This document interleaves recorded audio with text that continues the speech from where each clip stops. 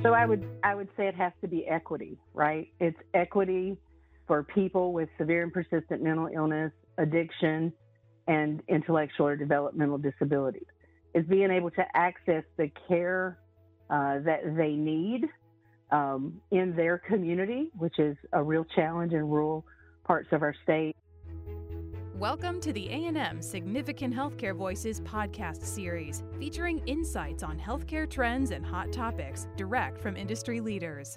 Welcome to A&M's inaugural episode of Significant Healthcare Voices podcast series. I am Christina Park, a managing director in Alvarez and Marsal's Health Industry Group.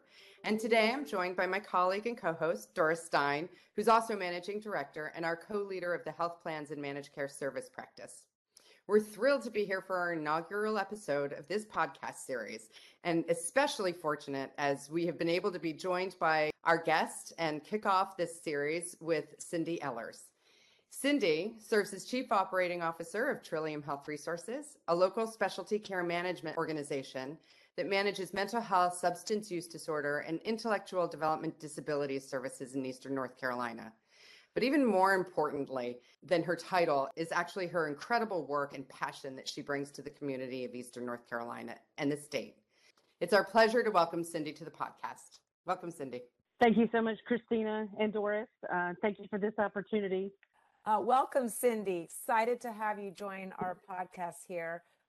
We know you've been a leader with Trillium for nearly 20 years now and have a long history of working in the mental health care space in North Carolina. Would you share with us some of your key leadership positions you've held and what's drawn you to those positions? Sure. Thanks, Doris. So probably for most of those 20 years, I have been the executive vice president over the clinical operations of Trillium. As we've evolved from a community mental health center into what will be an integrated care plan for behavioral health and IDD. The position that I've primarily held has oversight of the development and operations for things like our member services call center, behavioral health crisis line, utilization management, care management, and network operations. So I've managed all of those at different times for different lengths of time over my 20-year career. What propelled me most in the job was the fact that in my late 20s, I was one of those early adopters of technology. Even then, I was drawn to how much better care would be if it was streamlined and efficient for people. I started off in an agency that was then 4 counties, and over those 20 years, we have grown through mergers and acquisitions to serve the 28 easternmost counties of North Carolina. And for me personally, that's just been amazing because Eastern North Carolina is where I was born and raised and went to college and spent my entire life. And so we had about 7 mergers to get to be Trillium that we are today. And over those mergers, I've picked up a lot of skill sets along the way. Also, in the course of that time, I've had a family. I have 6 children, and some of my children have intellectual and developmental disabilities. And so part of what has drawn me into this work is really trying to figure out pathways to make life better for them, to create better access to care for them, to create services that meet their unique needs in a really rural community, and to know that other families just like mine need those same types of resources. My son Oliver used a wheelchair, so I understood the impact from an entirely different level than most executives or board members could. During that same time frame, Trillium invested another $10 million in an evidence-based home program called Child First. This program helps keep families together across all 28 counties. One of my children is adopted from the foster care system. The first 4 years of his life were very hard, something no child should ever experience. When I heard about Child First, it was something I knew we had to do. Child First is a program that helps children and their primary caregivers from age 0 to 5. I have lived my entire life in Eastern North Carolina, and I know the rural challenges families experience. So then my final job here at Trillium, and the one I'm in today, is Chief Operations Officer. My new title I started back in February. Although this role is one that will have a lot of the unique attributes of all my previous roles rolled up into this one new role. And that'll be the position I'll have going into the integrated tailored plan.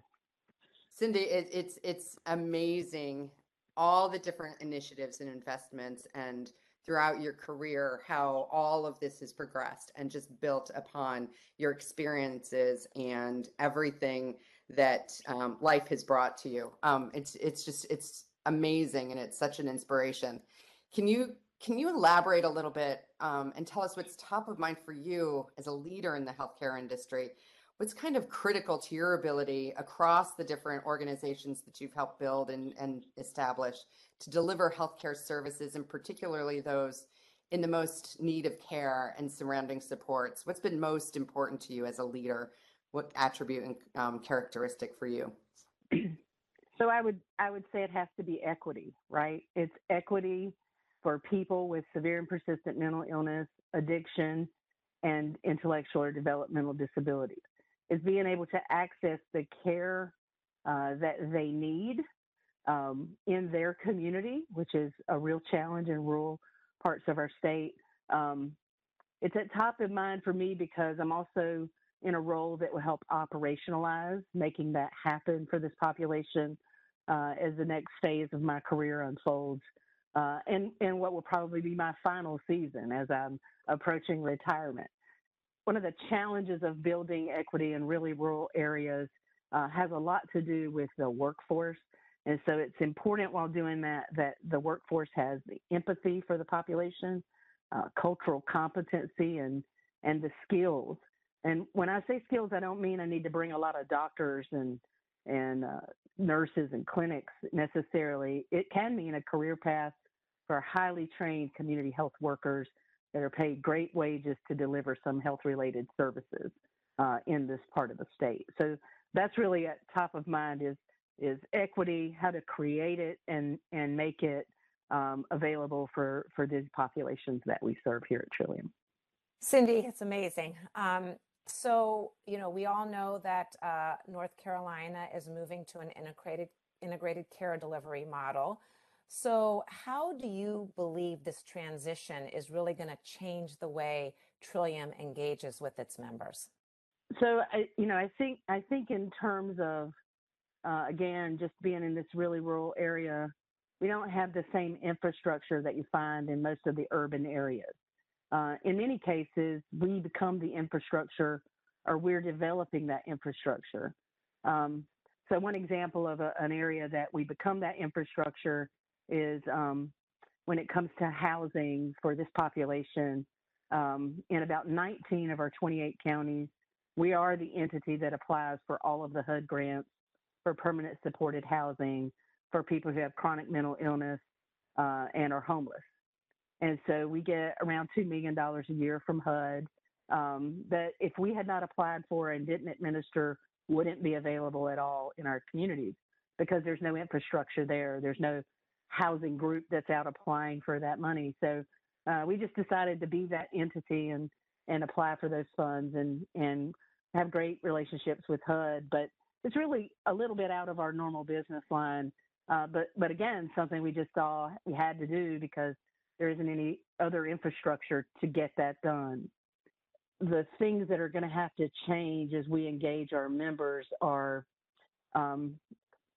hopefully Medicaid expansion. North Carolina is one of the few states that hasn't done Medicaid expansion. It has created a lot more barriers for people to access health care. If we had Medicaid expansion, it would mean an incredible amount more funding for the services in our areas that are really rural, and many of them experience incredible disparities in health care. And so in terms of the things that are going to help Trillium as an organization, it's really being able to figure out how to do that infrastructure, build it or create it. I mentioned earlier the playground project. So healthy playgrounds are a big part of life for children, for young children. And one of the ways that we built that infrastructure was by to do the playgrounds, to give this inclusive environment, to normalize experiences for families with young children to give children opportunities to just be kids versus disabled kids, to be able to do that was by working with our local county governments. And so to be able to do that, it's nowhere else in the state of North Carolina. And in the country, mostly you only see these types of playgrounds in big cities. Very rarely would you see them in a county the size of Turrell County, which has 4,000 people, but a $300,000 park. So every child that has a disability, and in fact, every child can play at that park in Columbia, North Carolina, because we leveraged that type of relationship with our counties. We're going to continue to do that. With the mobile vehicles, the counties are helping us identify the communities that those mobile clinics need to go in, and providing us with the amount of resources that they have to match the resources that we can bring. So those partnerships will be very critical in going forward to help transform healthcare in this part of the state. Cindy, as you continue to talk about the just incredible investments and perspectives that Trillium's bringing to the table, and as North Carolina kind of continues to serve as a bit of a trailblazer in bringing together a very holistic and critically integrated care delivery system across behavioral and physical, pharmacy, LTSS, social determinants of health, all of these needs that our members have and people need. Can you give us your perspective and elaborate a little bit on what this really means to some of your members? And like with the advent of or the use of the mobile clinics and the healthy playgrounds, from a member's perspective and from a recipient's perspective, how does that really kind of affect their lives on a day-to-day basis? A student in a rural county will be able to access healthcare when they go to school, including access to specialists through telehealth, like maybe a psychiatrist or therapist. In that setting, gets around some of the transportation issues children have, gets around the fact that mom and dad can't take paid time off in their jobs to get to take the kid to therapy. So to the extent that we can increase school-based therapy or school-based healthcare, improves access to healthcare in rural and marginalized areas with health disparities.